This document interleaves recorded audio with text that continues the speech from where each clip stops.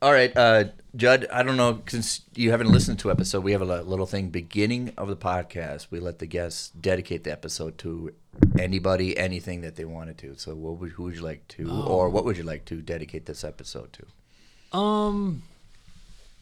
So I'm a public defender in Dakota County. Okay. And I would dedicate it to anyone who has a criminal record holding them back from doing what they otherwise want to do.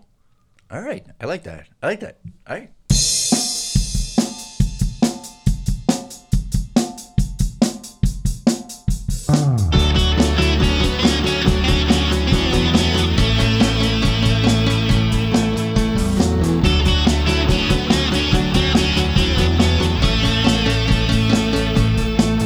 These empty spaces tell us to go. This polished life has seemed to lost its glow. Can you face these feelings you lack? You left your love and now you can't come back. Your broken heart is gonna bleed your soul, and I can't save you. Hey, we're back I on can't save you. and today I have a guest, Judd Nichols. Hello. Hello. So you're primarily, you have another job, as you mentioned in the beginning. You're a public defender, right? Yes. And then you do films and stuff, right? So you kind of have two professions. Yeah, I would say two professions, or I consider it kind of like a creative outlet that's turned into something bigger and bigger and more important to me. Okay, yeah. Is that how it started? Working in like films and stuff? Just kind of like a little. I think I can give you a backstory. It's a little bit long, but I'll give you the Well, most. that's what the best thing about podcasts are. Right, yeah. Doesn't have to fit into like 20 seconds. Yeah. So I would say I did almost nothing artistic until after law school. Okay. I started working at a private criminal defense firm. This is like 2013 when I graduated law school, and I was like the only associate, and then there was one kind of main attorney, and then there was a legal assistant. Right. And there was just so many days where he wanted me to be there, and only because the legal assistant was there too. But it was like I never had stuff to do by the end of the week because I was pretty good at writing and getting everything done that I needed to. You got all your prep done, yeah. Yeah, and so like towards the end of the week, I found myself just sitting in this office kind of daydreaming about what I would rather do. And it was like I had so much time to dream up other things that I wanted to be doing. And so after like 8 months, I walked into the office and I just had this feeling like I'm never walking in here again. And I know it. Weird. And so I went in there and I just kind of told him like, hey, we need to talk. This isn't working out for me. And so I quit. And then I sort of made a resolve with myself that I was going to start doing the stuff that I had daydreamed about. So one of them was I had never been in a play before. And so I like just started looking for stuff on like Craigslist, on I think it's TV Film and something else. Sure, like for commercials and stuff, they usually advertise on there? I don't know if they usually do or not, but that's where I ended up. Right, that's where you found it, okay. Yeah, call All back right. to my old dating strategy. Just kidding. Sorry. So then I like auditioned for this play and took myself way too seriously and like was curious if I was good enough, and Right. it turns out I think they just would have taken anyone who like fit Showed the up, age. right. Yeah, showed up. Yeah, you fit the age group and demographic, right? Yeah. Something like that. So I was in this play. It was an original screenplay or original play. Okay. And I had my friend go and I asked him how he thought it went, and he was like, it was pretty good. And I was like, well, what'd you really think? And then he's kind of giving me the critiques, and he went on for like 20 minutes about how terrible it was. And But sometimes a bad review is better than a positive, right? You got 20 minutes to talk to you, rather than if somebody says a positive, there's like 2 sentences and they leave you alone, right? That's Right. kind of I learned that very much when I critique arts or anything artistic or creative. The bad review takes longer than the good review, right? right. Well, and it can be constructive. It's not just like No, yeah. But usually, like, I would see people who critique bad movies that never get, people that say better than a half, star rating, will write more about it than somebody's like, it's a phenomenal movie, you got to see. Usually you just have a sentence or something like that. So Right. yeah. Yeah. But and then his negative review, I mean, it was more about, I think, the production than specifically my performance, because my role wasn't super high up there. It was probably in the middle of speaking roles.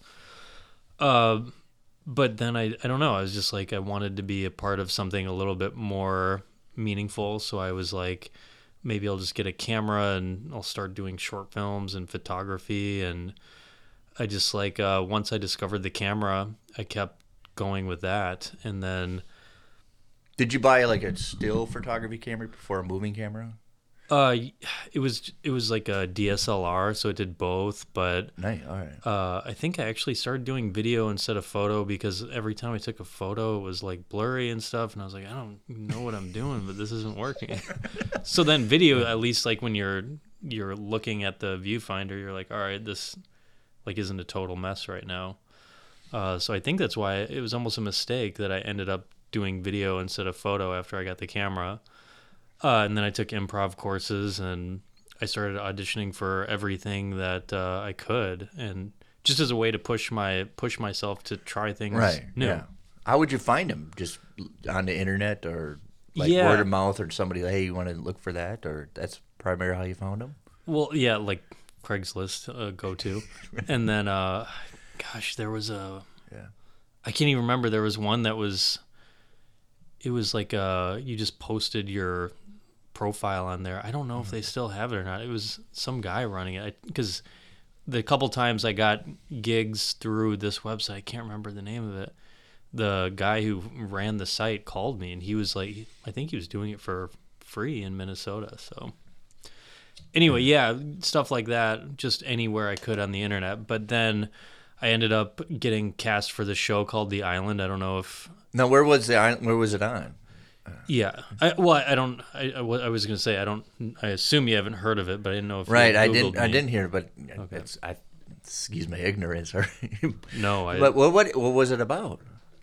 So I definitely excuse your ignorance. I don't know if I would have thought any more highly of you had you seen it. Okay. But it was a show on NBC, a reality TV show. right. It was about 14 guys trying to survive filming themselves.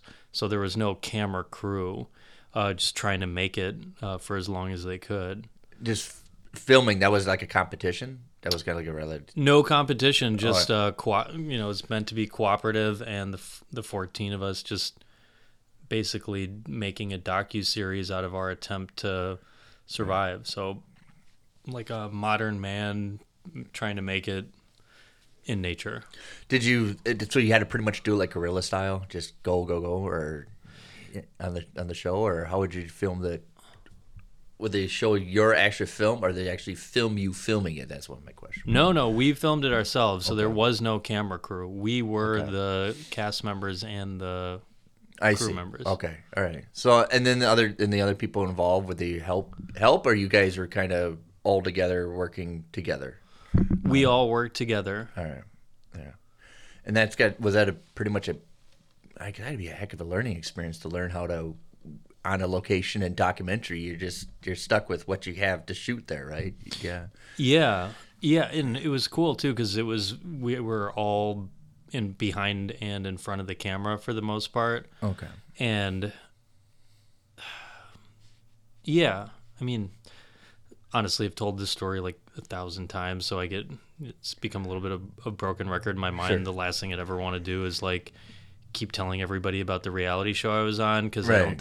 I hope that doesn't define me forever. No, but I think it's an important stepping launch for how you got where you are, because you probably had to learn quite a bit just being on the show. You learned quite a few things, right? Oh yeah, you learn a ton, and I mean, it was like winning a lottery ticket. A lot of people would have killed to have the experience I did, just being a part of a network TV show, seeing how the casting process works, and then being there on location for a month, and then seeing how they patch it together at the end.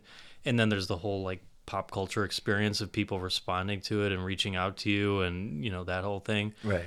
So it was totally invaluable, and in a weird way, I think that's why I've really stuck to trying to keep making films and short videos and everything I make, because I don't think the island is my peak, you know. And I think it's a more. I want to understand it's going to help you get you out somewhere where you want to go, but it's a good learning experience. Like a month on an island.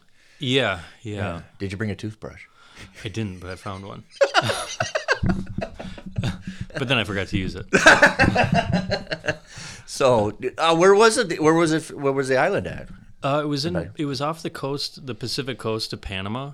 Okay. But we didn't know that at the time. So, I was a maybe for the longest time in the casting process. Oh, you were a soft. Okay. All right. And I don't know if everyone else was or not, but they kept saying, like, because this was after I had my own law firm, and I had just started. I had like 2 clients, and I resolved both of those cases, and there was like a 1-week window where I was either going to be cast or not, and I had to have that next month freed up. So I had a couple cases kind of in limbo, and I'm like, a nice little window like for to you. know. Right. Yeah. So then they said once they finally said, you know, you're cast, they were like, we're flying you to LA on Friday, and then we're taking your phone at 7 p.m. and that'll be it for 5 or 6 weeks. So they confiscated you. That was weird. Did you have to? I mean, you are a lawyer, so they give you a bunch of stuff to read and on the flight there. Well, I had already signed the contract, but Right. yeah, it was a super long contract, and I read over it, and then I quit about halfway. Okay. I figured it was either like sign my life away on this or not. You know,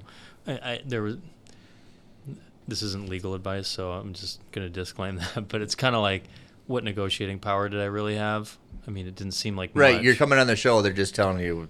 Right. Yeah, they're this is the framing deal. it. Yeah. I mean, yeah. So I did not. I didn't go nuts with the contract. I just kind of put the squiggles on it and called it a day. So after they filmed it, how long did it take before it aired? Did they tell you or at all, or hey, it's going to be airing this, or did they just launch it without giving you guys any notification? They kept us in the dark a little bit. I mean, we knew when it was going to be aired, but that was one. I mean, that's been another motivation for me, is we were so not a part of the creative process at all. You know, we were so relegated to our role as subjects. Yep. Yeah. And I guess maybe I was naive or something, but I was like surprised that they didn't want any of our input. Okay. I get it. So after the show, and you continue with your law firm, but you still want to continue doing camera work, right? Yeah, I'm kind of over seeing myself on camera. I'm not a fan of that anymore. Maybe that'll change one day again. I don't know. But yeah, I like being behind the camera. So that's where I am now. Well, how many times were you in front of the camera? Quite a few.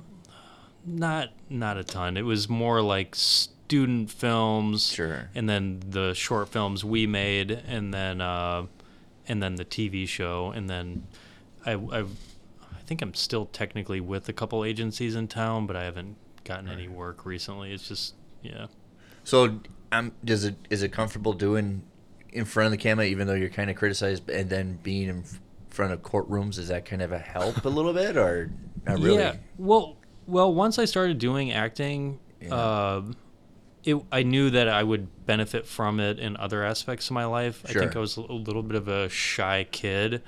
I also think I have, at the risk of sounding a little bit arrogant, I think I have a lot of personality, but it's just, I keep that Reserved. Yeah, I'm a little bit reserved. So I knew that it would have the benefit if I were to do it. So I would say the answer to your question is yes. Yeah. It's helped me as a lawyer, insofar as being a lawyer is being someone's advocate in a social setting in which your social effectiveness has a really strong relationship to the outcome in their case. Good. Yeah, I get it. Yeah. So camera work, and then what was your the first movie you ever did camera work? Were you start as a grip, or were you just right to cinematography, or were you working on sets and stuff? How'd you I've been thinking a lot about this lately. Maybe you have an opinion on it, but All right. it seems what's really interesting about the film industry is there's sort of a traditional protocol for all of the roles on a film set. Yeah. And as things have gone from film to digital and from, whatever they used for editing 20 years ago to I can do it on my laptop now. Oh, yeah. It just seems like I don't know if all of those traditional roles are still as relevant as they were, but I would say my moving into this type of work has been fairly non-traditional because most of what I've worked on has been me and my buddies, and Okay. I didn't know that. Right. yeah, and I don't know, like I trust that there is a lot of wisdom to those traditional roles, but like for example, even slating, I feel like it's so much less necessary than other people who've been in the industry for a long time. Sure. It's just quite a bit easier for a program to line audio and visual up. Yeah. Whereas, you work with some other people who've been in the industry longer and they have this like militant ritual to starting the record button. And I'm just kind of like, what's the big deal? I get it. I'm very much, because I'm writing my own. We did before our prep. I told you I'm writing my own comic book, and I'm actually drawing it and I'm editing it. So I'm doing everything what a film crew would do. I'm doing all of it. I'm writing the characters. I'm drawing the characters. I'm in charge of the makeup. I'm in charge of the look of it, the angles, and everything. And it's the reason why people ask, well, how come your book's not done? It's like, because I'm doing all of it. And not just drawing it. I have to ink it and scan it and proofread it. So it's when people, I get a kind of chuckle when people are like, well, that they filmed the movie, how come it hasn't come out yet? Well, it does. Sometimes post-production takes longer than actually the filming process. So Oh, for sure. yeah. It's kind of, I assume comic books is a little bit like storyboarding. Is there a correlation there? Very much so. Well, you have to think, and very much like almost like film, you have to think what's most important in the shot and what's unnecessary, right? Or why do we have to angle this one, instead of just being flat and symmetrical? Let's put a little more dynamic into it, or something like that. So, Right. Yeah. I'm always constantly thinking about the angle, especially if you're drawing up inside the panel, not inside the frame.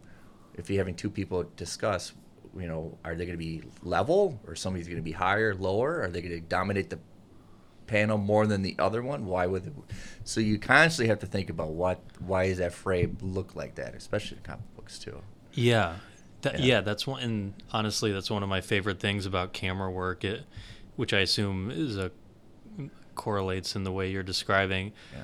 I love the meaning behind composition and how there's these rules about that, and they might seem obvious, but when you are trying to compose a shot, it really does take a lot of thought, right? Yeah. And I mean, some things are more intuitive than others. Like the bigger an object is on the screen, the more important it is, presumably.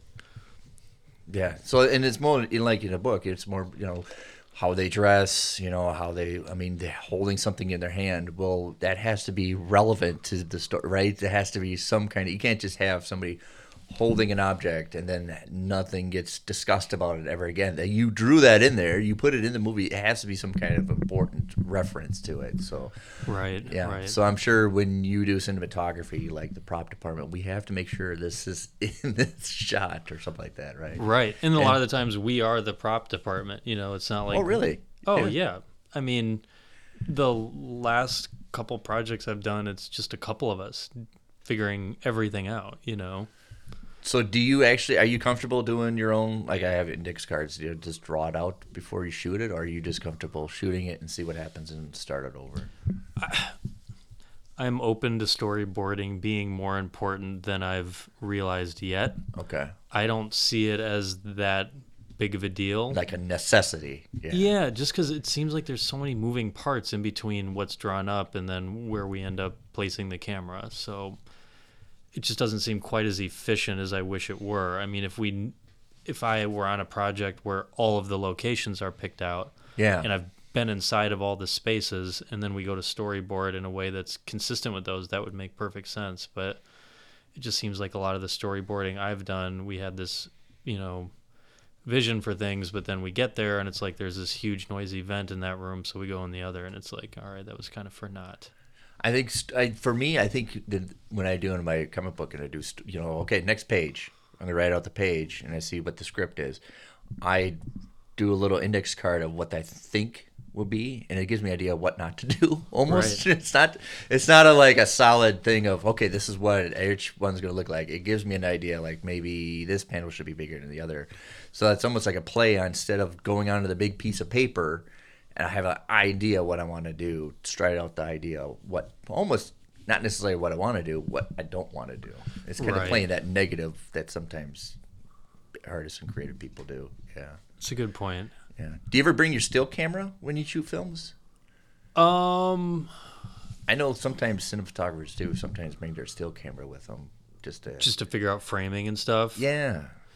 I mean, the last project I worked on, Beta Fish, because I Yeah. know you had talked to Josh. Right, yeah. So for that one, we used Panasonic EVA-1. It's kind of a newer camera. And then the GH5 was the B cam. So that takes photos too. So I had that. But honestly, when it came to framing, I'd usually just pick up my phone and open up the camera on that and kind of see how the frame would look. I'm so outdated. I didn't think about you taking your phone and just, okay, this is what's going to look like. And Yeah. hold it right. Yeah. I think the iPhone is 14 millimeters, so it's a little Yeah. bit wider than. So the Panasonic, is that still like a 35 millimeter? The one that you guys use for Beta Fish? Just as far, like, it's a digital, Okay. but it shoots 4K. I'd say it's probably the nicest, like, lower end, or I guess it would be a higher end prosumer or consumer camera. So I don't know. It's pretty nice. Pretty slick. It does. I mean, when I watch the trailer, it does take light in pretty good. It does, Oh yeah. Yeah. Oh yeah. And yeah, I think the GH4, so the previous version of that, was the B cam on what's the offshoot of Breaking Bad, Better Call Saul. I think it was the B cam on the first season of that. So I mean, it's used pretty in bigger productions as well. Did you guys just rent it out and used it, or do you keep it? I own both of those cameras. Okay. The more expensive one was a huge investment for me. That like Does it fit in your car?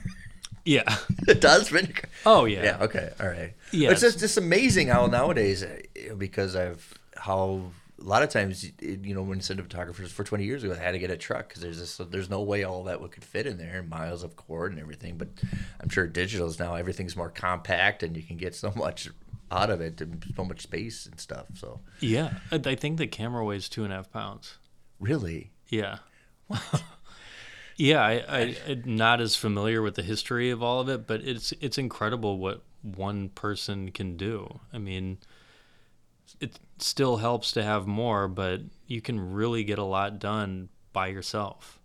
is it one of those that just straps onto you, or you just can hold it? Oh, you can just hold it. Okay.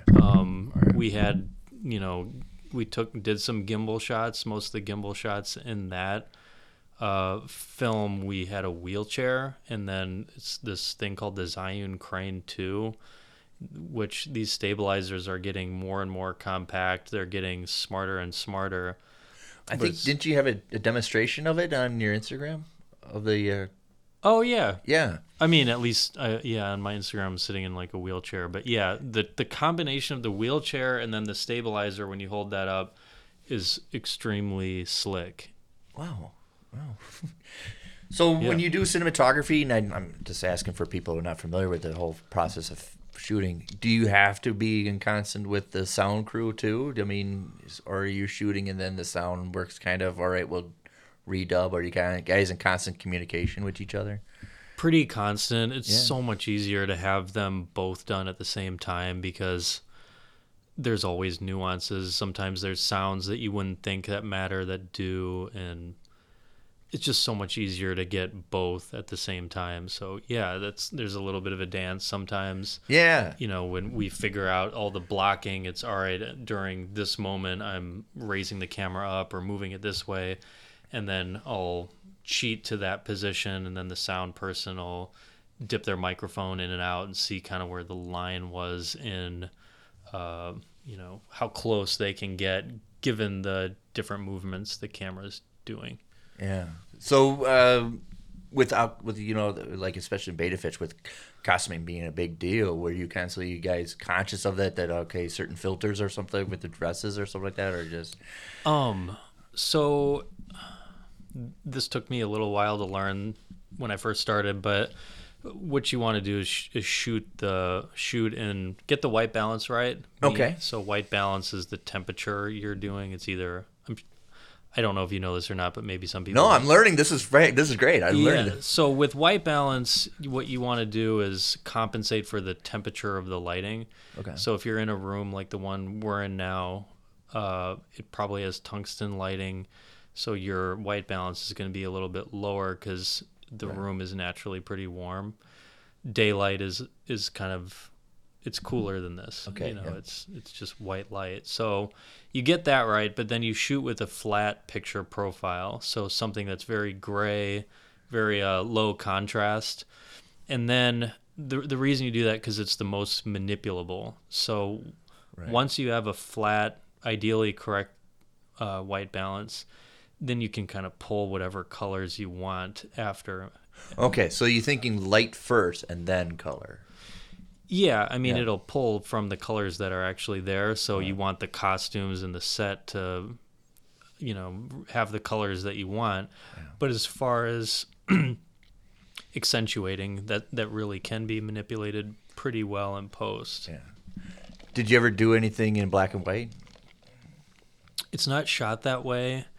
I don't think this is any major spoiler, but we did shoot a couple potentially fourth wall breaking moments. Okay. I assume they'll be used. I don't know for sure. I think when we had Josh on, he talked about it. There was, if you watch the film, we might, yeah. I think those, because everything around the character no longer is real in that moment, it might make sense to edit it as fading to black and white, you know, or cutting to black and white. All right. Yeah. But nothing is shot in black and white, but it can always be changed. So the director for Beta Fish is Bill Cooper. Yes. How did he find you to do the movie? How did you guys get together? I met Bill at I met both Bill and Josh at the Twin Cities Film Fest. Sure. Which I really enjoy. I highly recommend anyone interested go there because it's just super fun and unique, and it's just like good vibes for the most part. Like oh my gosh, yeah! I've just started going into film openings, and it's amazing how people just, how you doing? What's your name? And what's this from? It's a nice how people are very much approachable.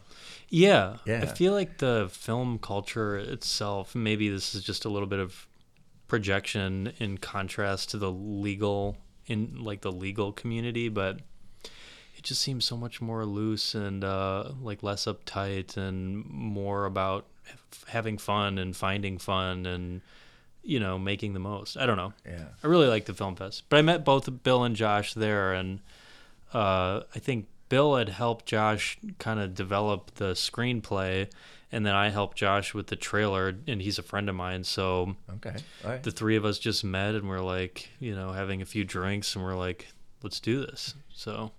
And I know I mentioned to Josh, when did you guys start? When you shot this last year? It was all shot this summer, the last 2 weeks of June, and I remember that because I had scheduled that off of work for a long time because 2 whole weeks of shooting is, you know, that's a long time. So you just guys finished it this summer, and I think you guys are looking for it coming out in the next couple months, right? Oh, that would be very ambitious. Okay. I think it could be up to a year, but don't tell Josh. Yeah. Well, editing is a whole nother ball game when you're editing, right? Oh my God, it's everything. And the pacing, what you include and don't include, the color, the sounds you add in. I mean, you can mess with the chronology even. There's a chance that the way you wrote it might not be the smartest way to reveal it. Right. I learned about that doing my own book, how I written it. It's like, oh my God, my writing, I think that's going to be good. And then you're drawing like, no, you're going to have to adjust as you go, right? Yeah. Yeah. I mean, real life happens chronologically, except for maybe like dreams, right? Yeah. But movies and stories, there's no reason to put them that way. You should arrange them to tell the strongest story you can. There's no reason to go from start to finish unless there is. So you guys, were you part of the process of picking out locations for Beta Fish? I helped pick out 2 of them. Yeah. Okay. Yeah, and that was that was interesting because was it something that you guys saw in the script and like this fits perfect, or this is something like, wow, we just struck gold. This is perfect for the setup. Pretty much. Right. Both of the locations I helped with, I had just been to and thought that they would be good for filming. One of them was this place called Repurpose Republic. Okay. I just drove by it one day in Northeast Minneapolis, and it just looked cool. So I stopped in and was talking with the owner for a while, and just the whole time it's like an not antique. It's a mid-century furniture store. Okay. And so they have all this mid-century lamps and couches and tables and stuff.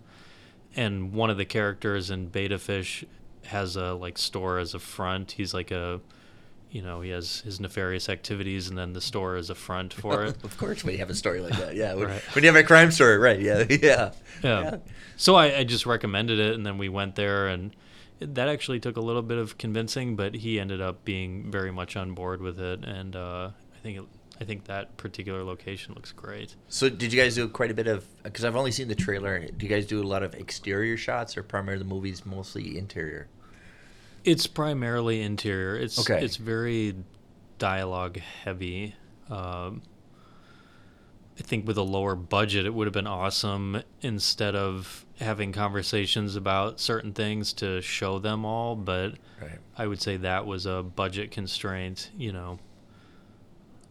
But when you do dialogue-heavy films, is it a little bit easier? Is it another different challenge? Because you're thinking of other ways of making it enticing the shot. You can't just have it just sit still, But with the dialogue-heavy movie, what was kind of the challenges you guys had to see with that? Well, yeah, it's important for them to be doing something. I think it's easier for actors too if they're doing something. For example, we had one scene, scene 14, I remember it, where it was just a little bit static or stale between the actors. Oh, sure. And so we kind of reworked it, and I was like, why don't you be trying to go somewhere, and why don't you be cutting them off? And so there's a little game between them on a sidewalk. As they're doing their lines and stuff. Okay. Yeah. Yeah. It also gives the scene some tension and the characters to have, their motivations play out in a physical way rather than just dialogue. But yeah, I would say that was a major challenge. Like, what can they be doing other than talking? You don't want your film to just be two heads talking. I mean, right. No. Right. Yeah. I'm sure your comic book isn't that. No. Did you guys do a lot of close-ups at all, or you pretty much kept it really depth and screen, or did a couple? I would say our coverage of the shots was done pretty conservatively. So we would first say there's 2 characters in the scene. You get a master shot. As much as needs to be included. So both characters, the room, everything, get a full. Assuming they don't move around too much, get a full take of just the master. Now that you've got that, then you can move in on singles. Yeah. So either an over the shoulder, it can include both characters, but is really focused on one. And then I would say after that, then the close-ups are probably next in priority. Okay. What's nice about a close-up is when you're editing, you don't have to worry about continuity. No, right, yeah. You just got to concentrate we got the whole, yeah. Because when you cut into a close-up, I mean, if the other character, was shaking their head or picking up a glass, well, now they're not in it, Yeah. How do you when you do close-ups, do you work, how do you communicate with the actors? Is something like, all right, I'm a mark and you just have to stay there? And...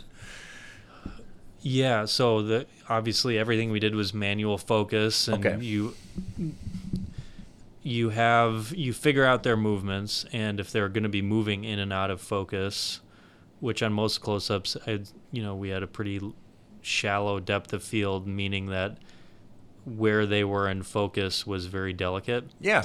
And so when we just figure out their movements, if they're going to be moving, and then you put a piece of, I'm sure there's more complicated ways of doing this, but you put a piece of white tape on the lens and you mark the different focus points in their movements, and then just make sure that they are doing it relatively similar on all the takes, and then you just adjust accordingly so that they stay in focus the whole time. Okay. Yeah. But yeah, that can be such a pain, especially when everything else goes well and then it's like the focus was off. Oh, right. Oh, that was all great, but I was out of focus. I'm sorry. So, Right. Everybody back to your mark. Yeah, dry those tears and work yourself up into a sadness again. Was Bill nice enough to give you kind of like a heads up, a schedule daily, like, okay, tomorrow we're kind of doing this, or Yeah, you guys? I mean, he was the director and your cinematographer, so I'm sure you guys are in constant communications and stuff. Well, he had kind of pushed for hiring an assistant director. That's Brianna Lee Rose. Oh, she was on there. Yeah. Yep, Yeah. We so- had her here last week. Oh, awesome. Yeah, Yeah. I'm sure you got this vibe, but she's really on the ball. So she was ahead of the scheduling and making sure everyone so she took care of that. So you're pretty much in close proximity to the assistant director when you're doing stuff. Yeah.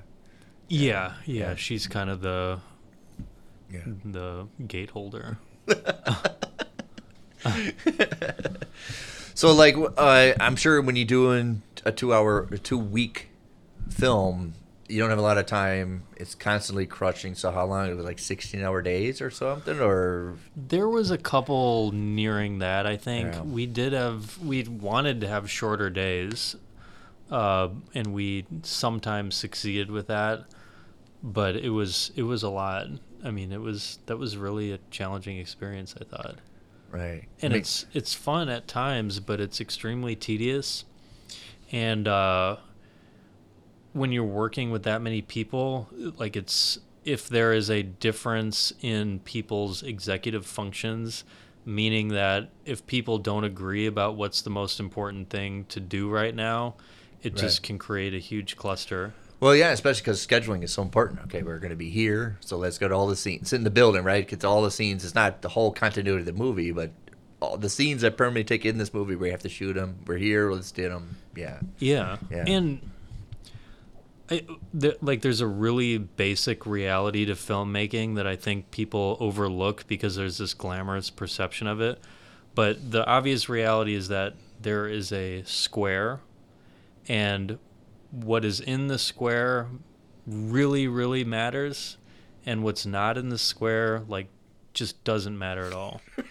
And I never heard this, but it makes sense to me. Yeah. And sometimes you'll be like moving a light around so that this corner of the square looks different than it looked before, and we want it, exactly right. And people with different executive functions, they're sitting there like, can we just go? And it's like, well, no, actually, No. because like this totally matters relative to the project that we're trying to make. So the more people you have, the higher chance there is for a difference in executive functions, which creates frustration and bad vibes, and it kind of ruins it.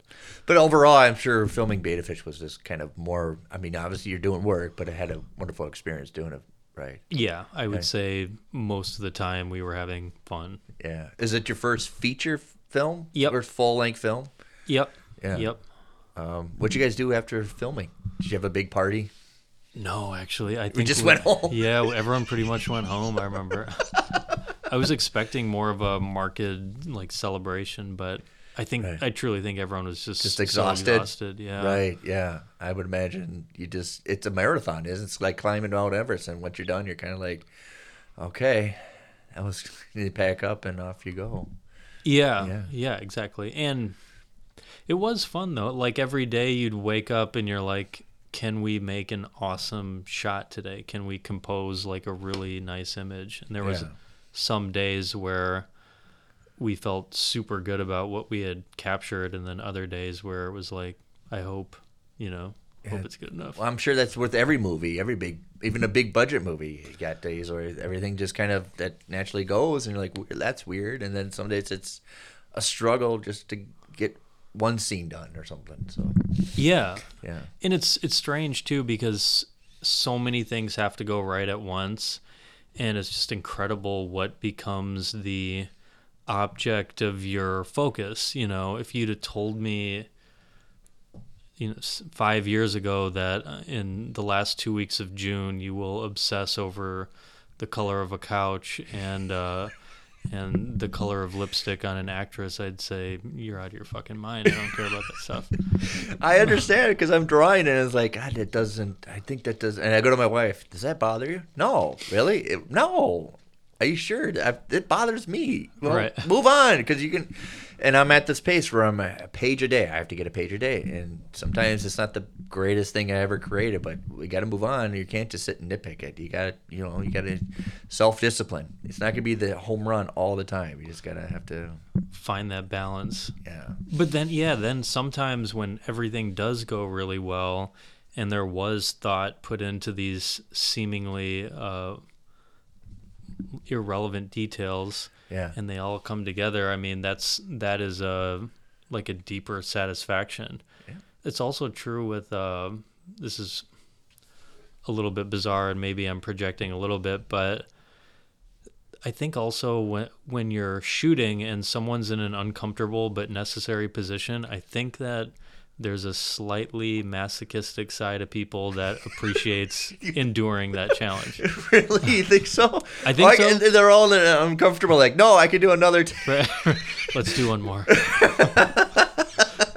It's raining outside. I'm soaked to the. I can. I still got it. I can do more. Right, but if it helps the shot, Right, and it's yeah. totally necessary to be, if it's a sound person that's, Yeah. stuck between a brick wall and a car, but it's the only place they can be, and they're really uncomfortable, but they get it. There's gratification in that. So, when you're watching movies now, do you critique the cinematography? Is that the first thing that pops up to you? Kind of like a musician that's a drummer. The first thing he hears when he hears a song is the drums before anything else. So, does the cinematography pop out first before anything else? Yeah, I think it does. But then also, if I'm bored, that's something I can do. I'm actually not like a huge movie buff. My friends, it's like in this movie, and I'm like, I haven't even heard of it. Okay. But yeah, I really enjoy that. What I look for in movies though is when I forget about all that. That's when I know it's like that I'm really enjoying it, when the magic takes hold and I completely forget that There's all somebody of this behind was working it. planned. Right. Yeah. It just seems like you're totally invested. You bought into all of it, right? I think that's the most important thing is the emotional investment. That's what makes good movies. What's next up for you? So I'm working on a short film right now. We're kind of halfway done shooting it. Okay. I have that. Then I have a couple other short films I want to shoot. So you're still busy. Oh yes, I'm shooting or editing something almost every night and every weekend. And then if I leave work early, I usually go do that too. So you have do you have like a little shop at your place somewhere you can set up and edit and shoot and everything? Yep, I have like a 27-inch Mac, and I just in my room. It's right by my bed, which is probably a mistake, but yeah, I'm sitting at that desk all the time. It's like obsessive. Well, it's almost you got to turn off the world to get your right. I mean, when I'm working on my thing, I turn off my phone, even if it's a 911, something. Right. unless it's my wife. But for me, I just have to turn off the world. I turn every electronics off, and I just able to create that way. Yeah, I wonder, because people say like, well, I'm glad you have a creative outlet. I don't know if that's exactly what it is. I feel like it is. Right. I think people who say creative outlet aren't really creative themselves, because you don't have that. Like for me, I just got to get it out. For me, it's just not like it's not like a recreational thing. I just got to get it out there. It's a little more necessity. Yeah. I think too, I don't know if I'm doing this. I kind of hope I'm not, but I wonder if I am, like, hoping that there is a second life for me outside of my career as an attorney. You know, it's almost like I don't know. I wonder about that sometimes, because I don't know exactly what I'm doing. Yeah. I've heard that's a sign of an artist. And I'm not trying to like make myself look like something I'm not, but I don't know exactly what I'm doing. I agree with you there, because I love comic books, and I'm doing mine. I have no idea what I'm doing. Right. Right. And that's not on the small level. Like, I know what the buttons do, and I know what the that was ones a do. famous writer, Charles Bukowski. He said the greatest thing anybody ever told me, and it was my boss. Nobody knows what they're doing. Right. This is the first time for everybody.